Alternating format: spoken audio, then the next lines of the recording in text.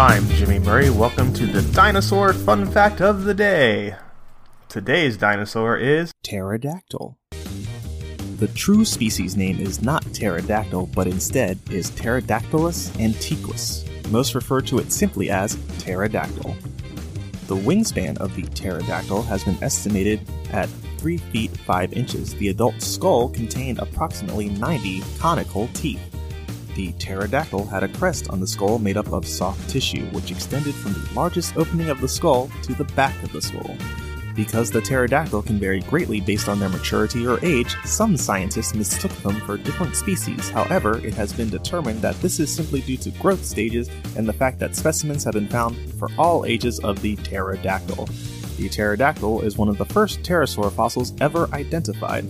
The first was described in 1784 by Cosimo Alessandro Collini, an Italian scientist. The fossil was found in Bavaria in Solnhofen limestone. Cosimo did not determine that the pterodactyl was a flying creature. He speculated that it may have even been from a sea creature after ruling out birds or bats. The belief that the pterodactyl may have been a sea creature continued on into the 1800s.